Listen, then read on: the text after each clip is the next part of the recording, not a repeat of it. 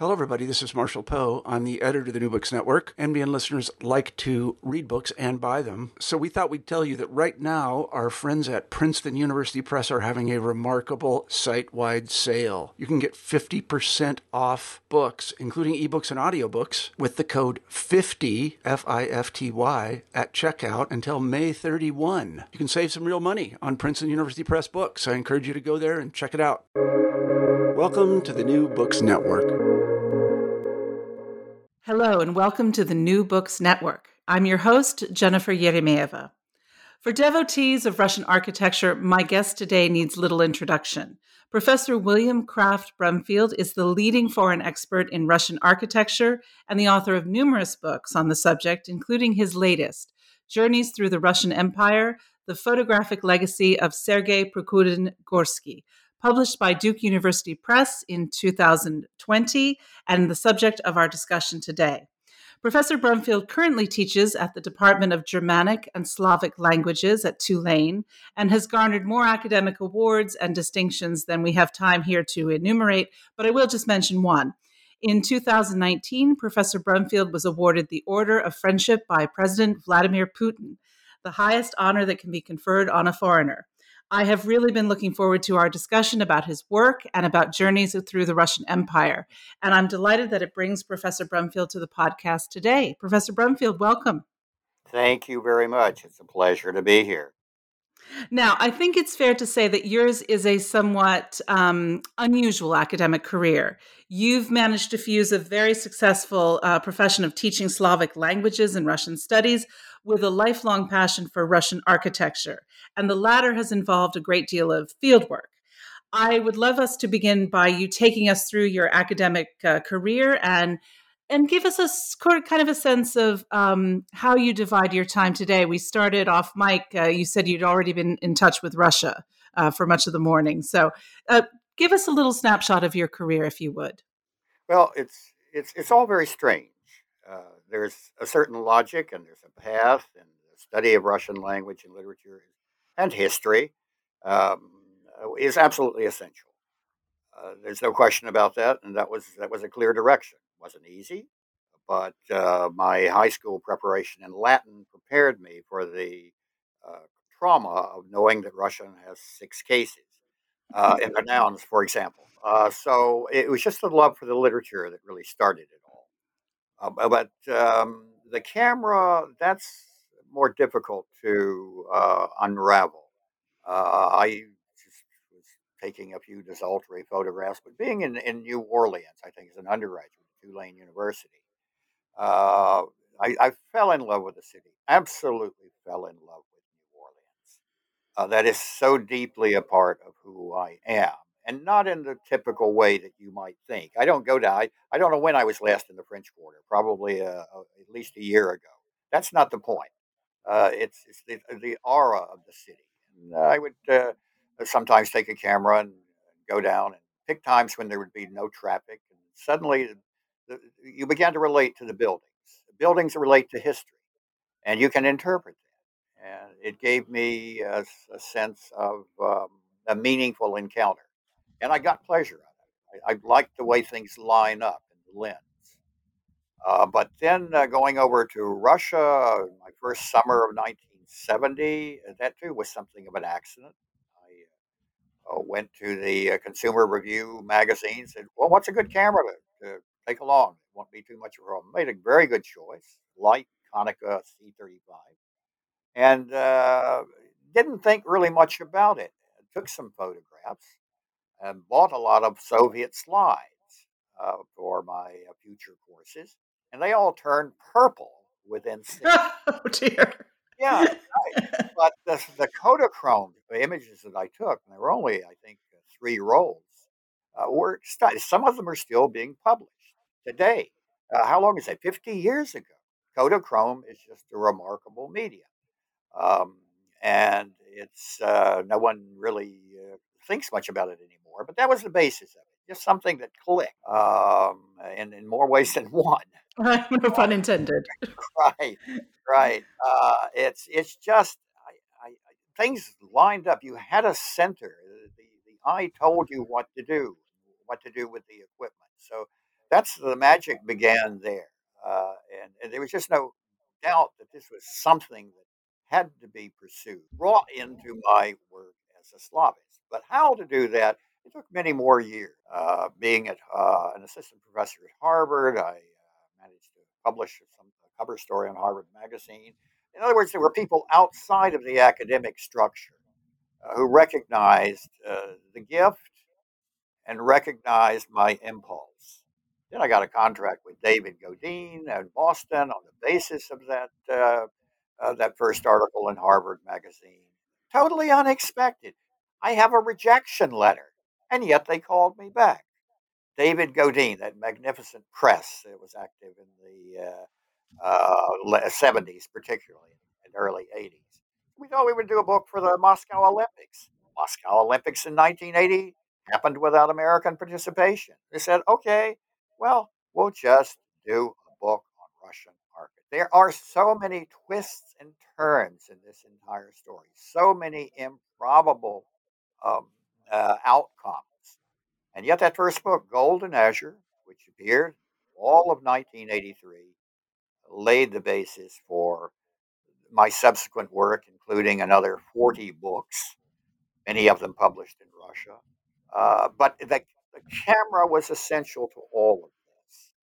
Without the camera, without the vision, and you know how literally I take that term, vision of Russian culture, of Russian heritage, of Russian history, the camera was, I wouldn't have done it without the camera work. It was very, very unpredictable, and I feel blessed that these things came together and sustained over so many years since. Well, I think the blessing has been for those of us who studied Russian architecture because your books really bring the subject to life in a very accessible way that some of the Russian publications don't manage to do for Western readership, I think. Yeah. Well, I should say, of course, I'm enormously indebted to Russian colleagues who, from the very beginning, of course, having that cover article on St. Petersburg in Harvard Magazine helped, but they say this, this he may be crazy, but let's give him a pass. And so that I was able to enter into the scholarly world of Russian architectural historians at the very top level. It's hard for me to explain. I think perhaps a certain amount of craziness helps. If this guy is so out there, then let's uh, let's help. Let's give him shelter. And I have to give enormous credit to Russian colleagues for taking me under their care from those.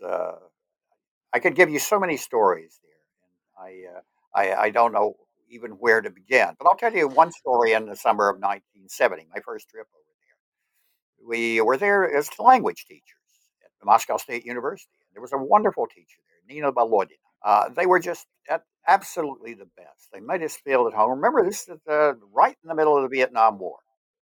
We just bombed the port at Haiphong. The Russian sailors had been killed. This was a very intense time. As I was from Berkeley, saw that from another perspective.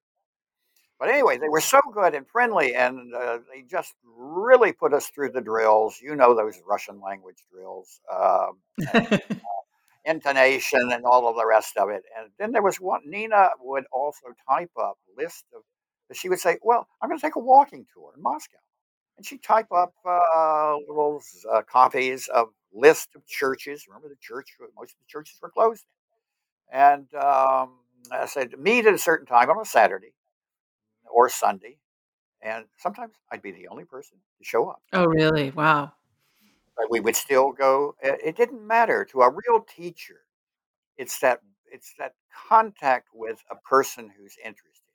And if it's one person, fine. If it's 10, they'll still do their best. I owed a tremendous debt to her for those first excursions with my little camera going around the Church of the Trinity in Nikitniki, which I'm sure you know there in Kitai Gorod, all of those places that just, and she was there as a guide. It's so important to have a guide to a physical, and then you start exploring on your own. So that's one example from the very beginning. Without people like that, without Russian colleagues who always met my interest, I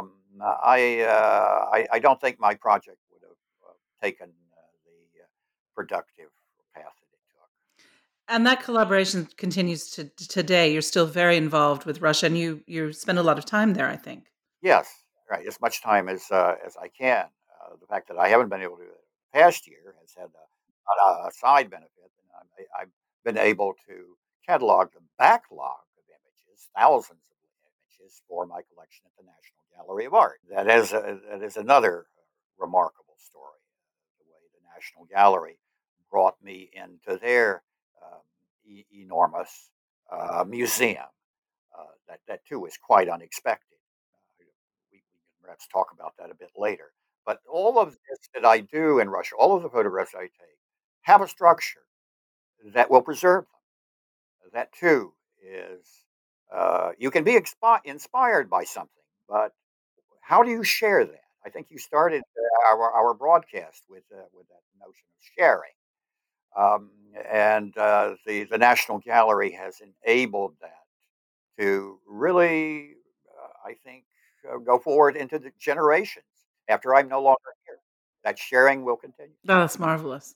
And as will your latest book, Journeys Through the Russian Empire, in which you juxtapose your own photographs with the photographs of someone who lived about a century ago, the pioneering photographer Sergei Prigogine-Gorsky.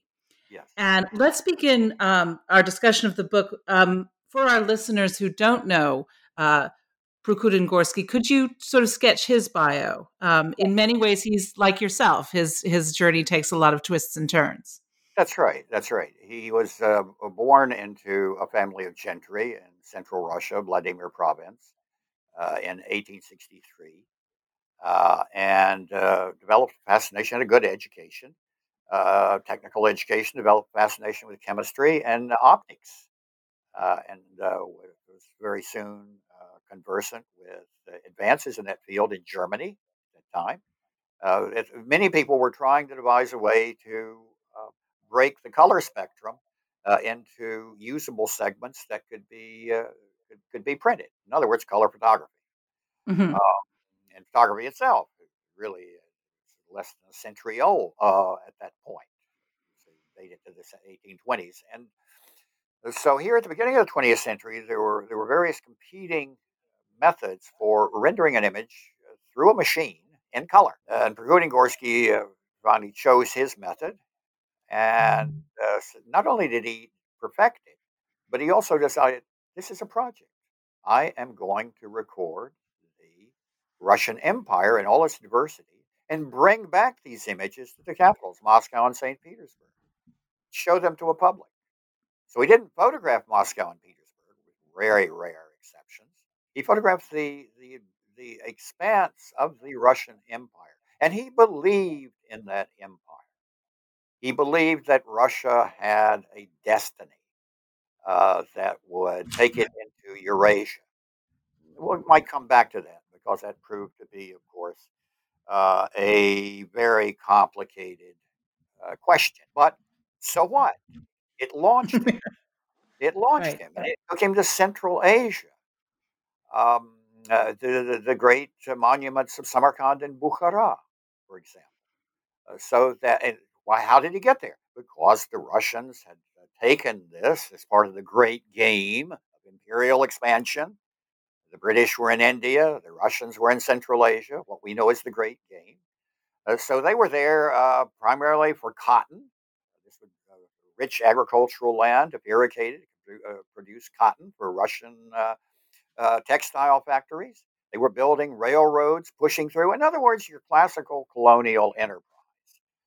But it was empire, and Prokudin-Gorsky followed that empire. He only got as far as western Siberia, but he did go into Central Asia, as well as many parts in the central and other western areas of the empire, including areas that are now in Poland.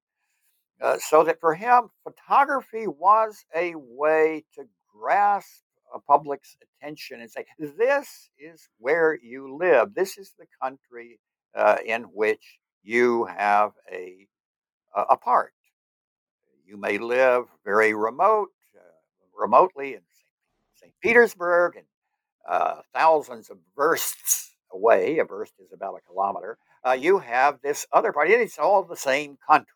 You see, photography was to be a unifying enterprise in his project. That was his vision. You bring this back to people and show them the treasures of their country, of their cultural legacy, and how his collection survived, particularly after he left the country following the murder of Nicholas II and his family, and how he was reunited with that collection. You couldn't think this up. You couldn't make it up. It's just too improbable. And the fact that he died, by the way, in September of 1944 after the liberation of Paris. And then in 1948, Americans were sort of combing Europe at that time, trying to restore art to its rightful owners, but also looking for treasures that they could pick up for our own powerhouse of knowledge, the Library of Congress. Someone at the Library of Congress bought Prokudin Gorsky's collection. How did he find out about it? There are various details here that are still rather murky, but it ended up in the Library of Congress of all places. Of all places. Yeah. And they asked me to get involved in it. So but the point is, I had already photographed in the 15 or so years before I found out about Prokudin Gorsky. The same place as he did. He and I followed, as you pointed out, a similar logic. We wanted to record heritage and history through photographs. Right. And could we just backtrack a minute? Because I want for some of our listeners who aren't as technologically focused, talk to me a little bit more about the color technology and the resulting photographs, which are really mesmerizing. Particularly, your book is, by the way, for listeners, absolutely beautiful. It's a stunning. I don't even want to call it a coffee table book because it's a gorgeous album of these wonderful photographs by Prokudin Gorsky and yourself. And sometimes I have trouble deciding which is which when I'm turning the pages because the color is really vibrant. How did he achieve that? And if you could also talk a little bit about how he was able to travel so far into the regions of the empire, because that in the turn of the century wasn't such an easy prospect, I don't think. Yes, well, it depends. This is a paradox. He's using advanced technology to record traditional culture, and he's getting there through advances in transportation, railroad construction. Some of his were river trips because his patron was the Ministry of Transportation. But ultimately, all of this was blessed by Nicholas II. He had a meeting with Nicholas in 1909 and showed the photographs. Nicholas himself was a enthusiastic amateur photographer, so that he had protection at the highest level, and he had letters allowing him access. And he had the means. In many of these trips, he had his own rail car for the laboratory, which was needed to develop those rather cumbersome glass negatives. Now, about his method, it involved the variation of a camera devised by a German inventor, Adolf Mitte, and it involved taking 3 separate exposures of the same object. In other words, the glass plate, which would be chemically treated, was dropped down in a box camera. It fell down, sort of a gravity feed, 3 times. And each time it passed in front of the lens, each drop. Right? And you had an assistant who put a different filter in front of the image at each clunk of the exposure. Clunk, clunk, clunk, right? The glass negative is falling down, it's descending in that box camera. So the camera has to be on an absolutely stable surface, and it has to be pointed forward. You can't tilt it up, right? Otherwise, the gravity won't work. And you have the person changing the filter in front of it. It's a standard 3-color process. And what you have is, as a result, are blue, or cyan as it's called, yellow, and magenta, or red. Those are the three products that you get. The filters are usually called green, magenta. Well, we're getting into optics here. Let's forget it. So you come out with three colors. And you'll notice in the book, we decided to preserve all of Prokudin-Gorsky's image. You see, the Prokudin-Gorsky photographs will have that fringe. You'll see Mm-hmm. all red sticking out and blue sticking out. Those are the three exposures in his three-part glass negative. And you combine them just in typical color printing to this day. Uh, that's how you get a color image. You combine those three different levels. Well, his camera did that and is very cumbersome. And ultimately, color photography took an entirely different route, the so-called autochrome route, in which Mm-hmm. the levels are embedded in an emulsion film. Um, but his route gave that clarity that you talk about. It was cumbersome. It was restricted in what it could do. That's why he was always climbing up church bell towers, because that would give his lens the range that he wanted. Many of those bell towers were destroyed during the Soviet period, so we have unique views in some of these the Russian towns, such as Suzdal or Smolensk. But nonetheless, I've been able to reproduce some of them, and often did so without even knowing that Prokudin-Gorsky existed. So that's Wow. the history of this whole thing. And And let me this, let yeah, me add to what you've said. It this is, and I stand behind this statement, Jennifer. This is yeah. the most beautiful book I have ever seen in my life. All credit to the Duke Design team, particularly to Matt Tausch. They deserve unlimited praise, particularly in putting Prokudin-Gorsky's photographs on one side of these large format glossy pages and mine on the other. It's just spectacular. I open the book and there's just this explosion of joy. Of That's marvelous. I just cannot praise them enough. We often don't understand what goes into a book like this. And I have enormous respect for the technical level and proficiency and professionalism that the Duke University Press brought to this book. I'm just going to say it is the most beautiful book I have ever seen. All right. Well, I would concur. I received my copy and spent a good 3 days just paging through it, even before I started reading the text, which is equally wonderful. So, a big plug for the book to the Yeah. listeners. Anybody interested in architecture, photography, Imperial Russia, it's all there Or for book sure. design. Anybody interested Or in book book design? design, for sure. Um, what happened to the negative? Now the negatives are glass slides, and I'm guessing they don't turn purple, Yeah, yeah. No, like your original, the ones you bought in Moscow. yeah. How do they get out of Russia? Well, they were just shipped out by the Library of Congress. Mm, That was the simple part. It was how did they get to France? right. Yeah. There's where we have many mysteries. But getting them over to the states and in the Library of Congress, what they eventually did was made copy negatives of those glass plates, and the glass plates are in deep storage. No one uses those. It's the copy transparencies made from the glass negatives that have been used. I've organized the first exhibit at the Library of Congress in 1986. It's the first time these photographs had ever been exhibited because Prokudin-Gorsky didn't print them. Mm. He arranged slideshows for hundreds of Ah. people. Yeah.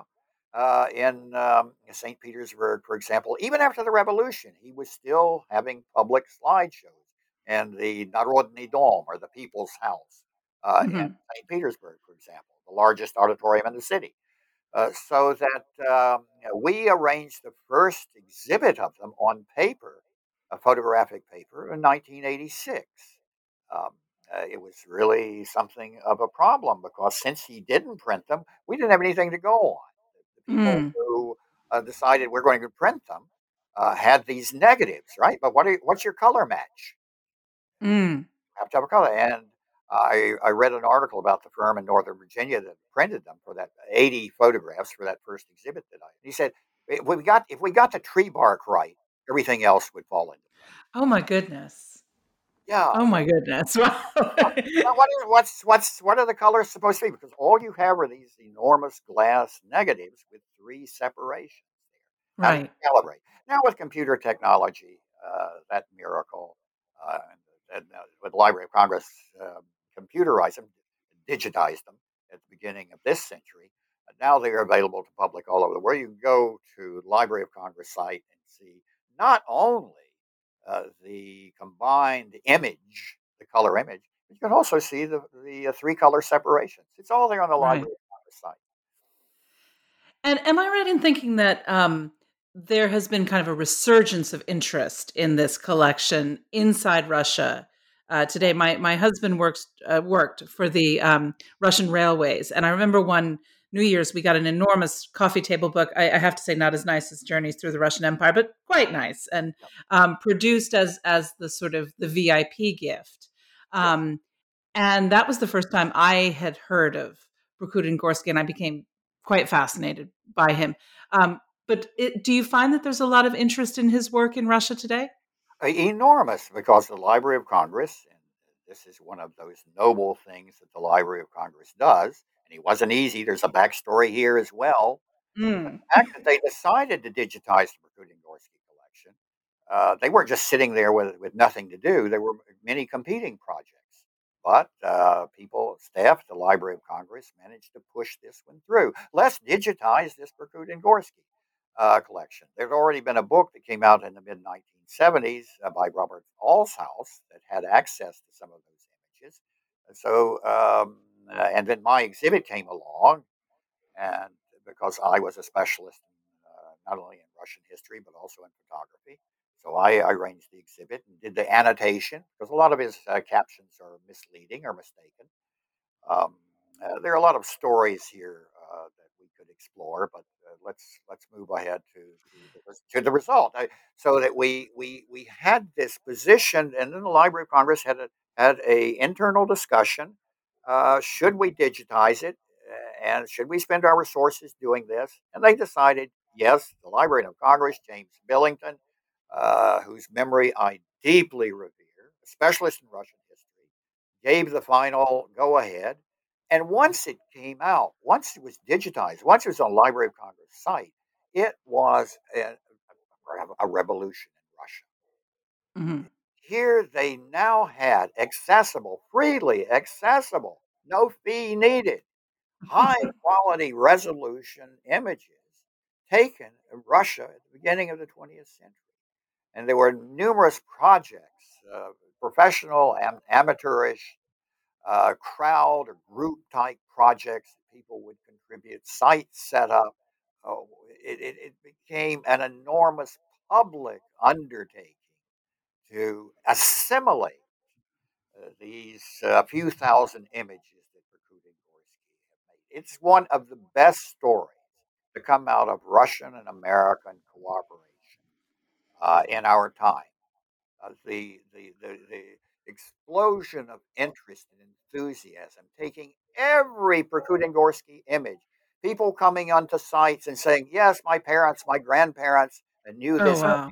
or coordinating them with satellite maps. Where exactly was he standing when he took this photograph? That level of detail, that enthusiasm, it's become a national project. Thanks to the Library of Congress for making that available. That's a fascinating story. And I think that these are some because so much was destroyed in the revolutions of 1917 and afterwards that there is a sense of looking into a window of history that there's an immediacy about the photographs. You do feel that you could reach in and touch the barks of the tree, and the people that he manages to photograph are looking back at you with just an insane amount of concentration. Yeah, Um, I because they find had them hypnotic. yeah. Well, they had to stay still because of the Yes, yes. 3SA exposure. The 3SA, and sometimes the small children sometimes were impatient. They didn't. there's a There are a few blurs. Yeah. that's right, because they turned their head as the negative was dropping down.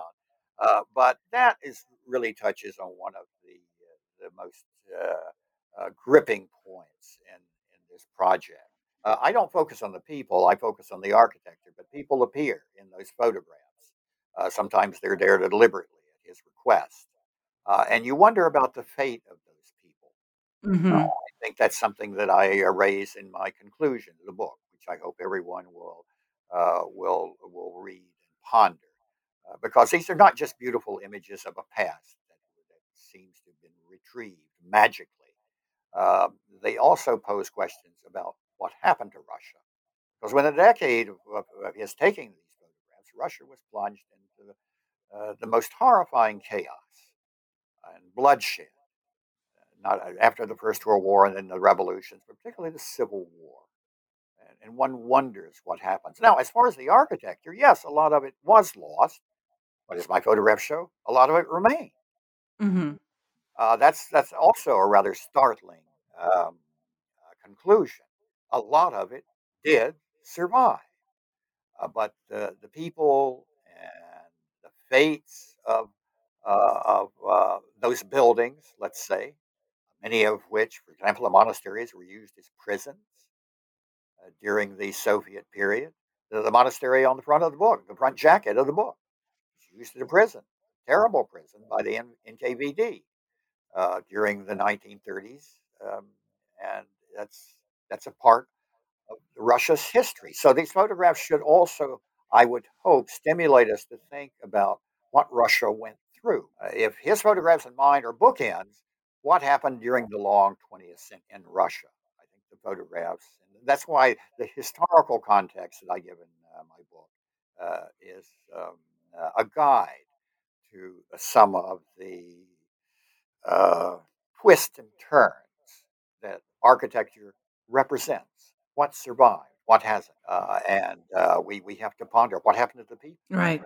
I I think it's just the enormous number of very serious questions that make us ponder the history of Russia in general. It has not been an easy path, as you know. Right. The century has been quite cruel.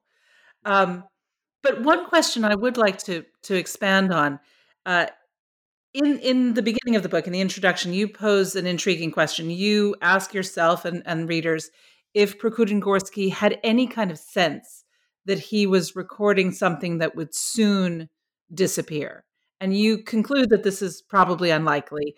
Um, but you say that there are intersecting lines that intrigue on a subjective level. And when I read that, I sort of put a sticky in it because I haven't actually highlighted anything in the book. It's too beautiful. Um, and I wondered if you might expand on that idea, because it really leapt off the page when I read it first, and I have thought a lot about it since. Well, I he was aware, of course, of the fractures in Russian society before the revolution, before the First World War. I mean, he lived in St. Petersburg. There were terrorist attacks, one of which killed his would-be patron, Stolypin. He certainly knew about this, and yet it's clear. I think all evidence suggests that, as a well-educated, loyal Russian citizen, he believed in that empire. So there must have been conflicting impulses in a subconscious way. There is so much that enters the realm of the fantastic in his collection and his life story, and the way that my own life intersected with it. That I don't find any of this improbable. He might have sensed that this has to be preserved. Or if, even without the revolutionary changes, technology itself, urbanization, all of these things are changing Russia. We look at something that seems to be a timeless landscape of old Russia when we see some of these churches or places such as Suzdal, Smolensk. And yet they were changing radically in Russia's economic and technological development. So there's this strange disjuncture, um, and different people looking at Prugogorski's work today will decide which part of it they want to see. Is Mm. it Russia we have lost? Who's we and what have we lost? But still, there's this notion: is it an exercise in nostalgia? But it can also be read as an exercise of a society undergoing a very difficult transformation. For example, as I point out in the book, the interiors of the Dormition Cathedral in Smolensk, that superb structure that's survived so many wars and occupations. Um, and you'll see if you look carefully at the Prokudin-Gorsky photograph, there is a Black Hundreds banner standing next to the most sacred icon in that cathedral. Now, that's the detail that I, as a photographer and historian, picked out. You can actually see the black banner and says Soyuz Ruskого Народа. Well, Black Hundreds, for the audience that doesn't perhaps know about that episode in Russian history, were arch reactionary um, uh, uh, proponents of the old monarchist order. Uh, Not very pleasant people, in my opinion.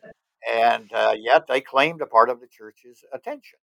Um, and these are difficult questions, and they have to be brought out. So the fractures are there. He knew about it, and at the same time, the empire was a grand project that matched the other great powers of the world. So it seemed. Now, I want to also go to the Central Asian part, chapter Mm. Journey 7, the longest in the book. That this is the first time my Central Asian work has been published in a Ah. major form. Yes, right. I'm a specialist in Russian architecture, right? I was there, again, an improbable adventure, in May of 1972 Wow. on a trip arranged by Leningrad State University at the end of my dissertation research there. They offered us this opportunity to go to Central Asia. All of my American friends in Leningrad were busy working in the library, finishing their last research projects. I had already taken care of that, and I joined up, the only American in this small group of 10 people. And it was like the journey of a lifetime to go to Central Asia, Samarkand and Bukhara, and see all of that. How could you not have? How could you not have done this? Anyway, that's and I found that I was there and was photographing these extraordinary monuments of Islamic architecture that Prokudin-Gorsky had seen, and I saw them pretty much in the same form that he saw them. But Jennifer, this is the point. In 1916, during the war, the Russian army tried to draft a large part of that population of these Uzbeks, Kazakhs, and so forth into the army as laborers. There was an explosion of violence, a rebellion against that led to the deaths of tens of thousands, perhaps over 100,000. Oh dear. So he'd been there photographing this area 4 years earlier, 5 years earlier. Um, so that the empire had the seeds of its own dissolution. He, however, had been there, photographed some of the cotton plantations, we'll call them, the irrigation works. That was all progress as they saw it. You're making the desert bloom, right? But beneath that, there are these explosive ethnic expectations and conflicts that would tear the region apart. The Soviet Union came in and later reintegrated these areas, and now they're all independent countries, as you know. There are so many questions behind Prokudin-Gorsky's photographs. They would require separate books, but I just want you to know that there is a tragic sense hanging over all of his work. I think we have to be cognizant of that, of what happened to the people and the places that he photographed. They're not just there to be enjoyed as an exercise in nostalgia. I Hmm. would suggest that we need to think about the saga that Russia went through in the 20th century and the miracle that these photographs exist. that they even Yeah. survive. And is that part of what drives you to preserve your own photographs? Absolutely. And I think what I do, I've been fortunate from the very beginning, before I had any idea of where this would lead, Jennifer, of keeping a log, a daily log. Wow. Yeah, and when I'm in Russia, that allows me to date all of these tens of thousands of photographs in my collection. And that means they're documents from a historical point of view. You know Hmm. when they were made. A photograph, as I tell my students, is a time machine. It can take us back, but it can also stimulate our thoughts what happened after the photograph was taken. So you see that sliding along a temporal scale. The photograph allows you, if you know when it was taken. This is how it looked at a certain moment in time. Time and space come together in a photographic image if it's properly documented. So the National Gallery of Art has provided a structure in which what I know can be conveyed to generation hence. This photograph, this cathedral looked this way on January the 13th, 1998, for example. This is where it was. And because many of these buildings change in their appearance, they changed since Berkut-Gorsky's time. Architectural historians will recognize these details. So having this notion of fixing something in time and space is essential to his project and to mine. Right. I'm mind reeling here, and I think our listeners are probably thinking rather guiltily about their own maybe messier photo archives. So it's a lesson. You're providing a PSA to everybody to get your photographs in order. Um, but let me ask you, Prokudin-Gorsky's time traveling across the Russian Empire is basically encompasses 7 years from 1909 to about 1915, 1916. Well, Your own, yeah, let me make a small emendation there. He actually yes. began in 1903. Oh, Uh, okay, the audience with Nicholas occurred in 1909, but he was right, already traveling extensively before 1909, and you had to have something to show. right. Uh, you had to have something to show the Tsar.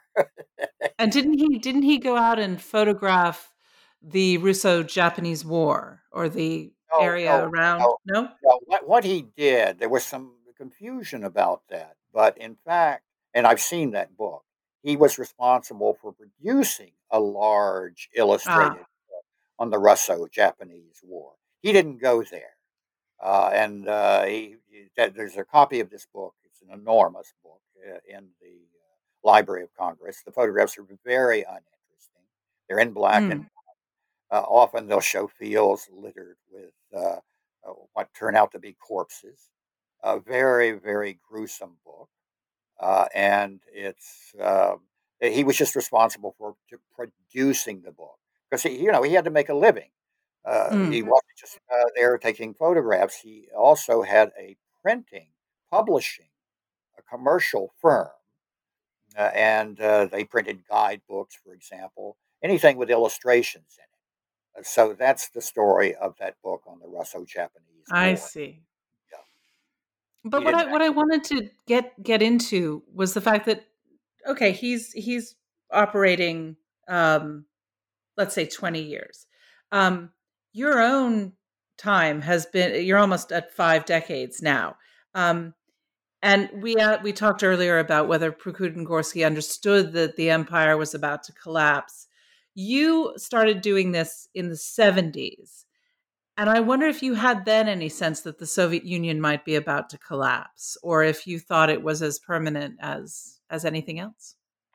Yeah, I certainly had no premonition of the collapse, and I was just fascinated by all of it. I went to the Baltic countries first time, also in the beginning of 1972. Any trip that was arranged, I took. uh, because I've just always been interested in this intersection of place, of landscape, and history. It says so much, and the camera gave me a way to retain that. By the way, I never take a camera when I go to places like France or Germany or England. Photography is boring work. It's hard. It is Uh, hard. Yes. yeah, if you don't need to do it, and of course there are millions of photographs of the cathedrals in Western Europe, but in Russia and the Soviet Union, in other words, the empire, uh, I felt that it was all interesting, and it was so different. As Tallinn, Estonia, Hmm. and Samarkand in Uzbekistan. It's just I couldn't get enough of it. So I guess that's the short answer to your question. If it was there in the territory of the Soviet Union, I could always justify it by saying this is a part of history that I am studying. But to be frank with you, I just loved it. I just liked it. I Mm. just like going and seeing these places. Well, your book has a structure that I think is influenced by your travels because you it's kind of a logarithmic spiral, like a Nautilus shell. You begin at the sort of historic heartland, and then in ever expanding circles, you work outwards to the Central Asia. But in the middle, we have the Urals and Siberia, the Volga River lands, and then there's the very moving photographs of the Solovetsky Islands. And would you spend a little bit of time, Professor Brumfield, just talking about each of those trips that you took and what you think is the essence of those places? Yeah, well, the 8 journeys that make up the book are composites, and we have Hmm. maps at the beginning of each one, so you can see there. In other words, there's several journeys that I took, and in some cases, Budigorsky took, in order to create that journey within the book. So what we're doing is we're splicing trips together that make it accessible to the reader in geographical terms, so that we're not pushing and pulling the reader all over this vast Eurasian space. We're concentrating on particular regions. And within that, you have his Rudigorsky's trips and my trips coming together as a comprehensible entity. And it's the final trip that he took went up to the Russian north, Solovetsky Islands, in 1960.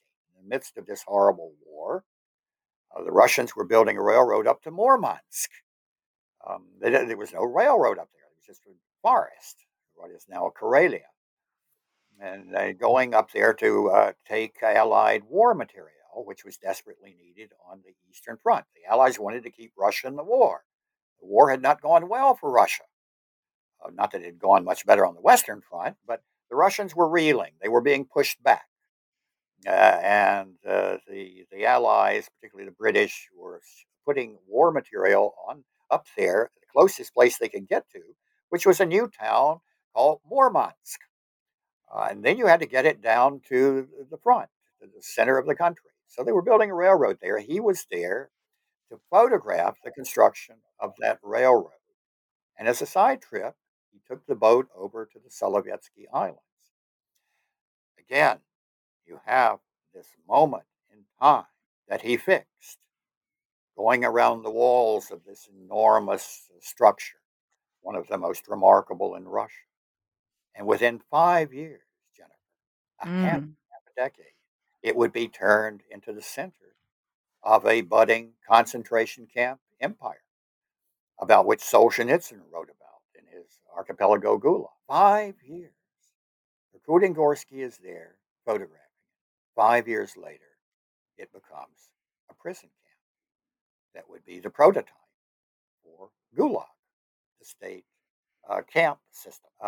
You just sort of shudder when you think about these Yes. things. Yes, it's very harrowing. Yeah, and then I'm there again, just as these buildings are being cleaned and refurbished. I was there at the perfect time, 1998, 1999, when most of the scaffolding had come down. Some of it has since gone back up. But it was just, and to be there that far north in the summer, and I was there in late June of both 1988, the quality of the light, particularly Mm. around 11 o'clock in the evening before mid, this something that is the only thing that brings you back to reality. You know what brings you back to reality? The humming of mosquitoes. That's true. You cannot. Anyone You've got to have a defense against them, or they literally will drive you insane. insane. That's true. The all the Volga River cruises that I've been on, that has been the real scourge of trying to enjoy yourself in that Oh, part of the world. Jennifer, that's nothing. That's Oh, nothing. it's nothing. Okay. You have to be in a swarm in the north of Russia or Finland, for that matter. It's people learn how to cope with it, but Oh, it's dreadful. it's terrible. Yeah. You've gone through a lot to get these photographs, and as I was reading your book, I was intrigued by the juxtaposition. Here you have Prokudin Gorsky, who has this imperial patron, Nicholas II, who's a passionate shutterbug himself, and who gives him the laissez-passer. He can go anywhere in the empire, and also he's given a sort of blanket prikaz or order that every civil servant must render aid if Prokudin Gorsky Yes. needs it. And the Ministry of Transport is putting all these things at his disposal, customized Pullman cars, river ships. Did you ever feel a little jealous of Prokudin Gorsky's setup? No, not really. It was Not really. a customized rail car, not Pullman car, but rail car. That's right, rail It's a car. slight difference. It's a slight difference. But and he often had his at least one his assistants with him, including one of his sons. So it's something like a family venture as well. It's really lovely to see the way Prokudin Gorsky arranged his life to accommodate these travels. But as for feeling envious, no. I No? had so many. I can't tell you how much I owe the drivers of Russia. Ah. I never drive a Said vehicle. no one ever except Professor Brumfield. Right. They have just worked miracles getting me over the terrain, and ultimately see. Now, unlike Prokudin Gorsky, I didn't have to follow the rail and waterways. Right. I really went out into the deep territory. And there you need four-wheel vehicles, you need Russian experience, and the more extreme the conditions, the more fascinating the visual material um, in so many cases. That's Sometimes certainly true. the winter cold. Just very few of his photographs. In fact, I don't think any in the book are taken in the winter, Mm. and because it was technically it just was very difficult for that box camera to operate in anything other than normal temperate conditions. Hmm. Where I found that winter sometimes gives the most fascinating results. To take a photograph of a medieval cathedral in the swirling snow. I mean, what could be more fascinating than that? And so that I've just been enormously grateful to the people who, again, have maybe seen that insane look in my eyes and said, "All right, we'll take him there." And It's particularly in the Russian north, but not only Mm. the Urals, all of these other places. There are photographs you see in that book. I think you can understand this that are very hard to get to in many places. I'm the only American who's ever been there, particularly in some of those Urals towns, which are strictly speaking off limits. I wasn't supposed to be in some of those places. But Hmm. if you have local patrons, local historians, local preservationists, they can get you through. Well, and it sounds like you have a Rolodex that would be the envy of any adventure photographer. Yeah, and I'm going to keep it to, to myself. Good for you.